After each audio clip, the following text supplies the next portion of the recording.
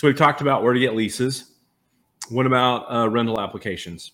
Good question. So I talked earlier about apartments.com. They have a rental application that you can go through.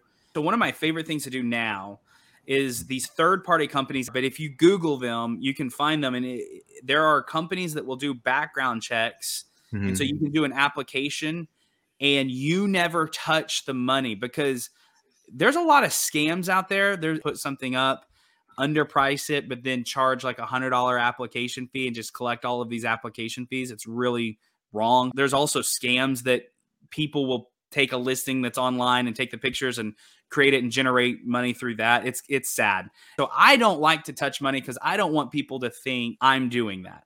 So there are third-party websites that will charge, in order for them to fill out an application, the tenant has to pay the $35, $45, whatever it is.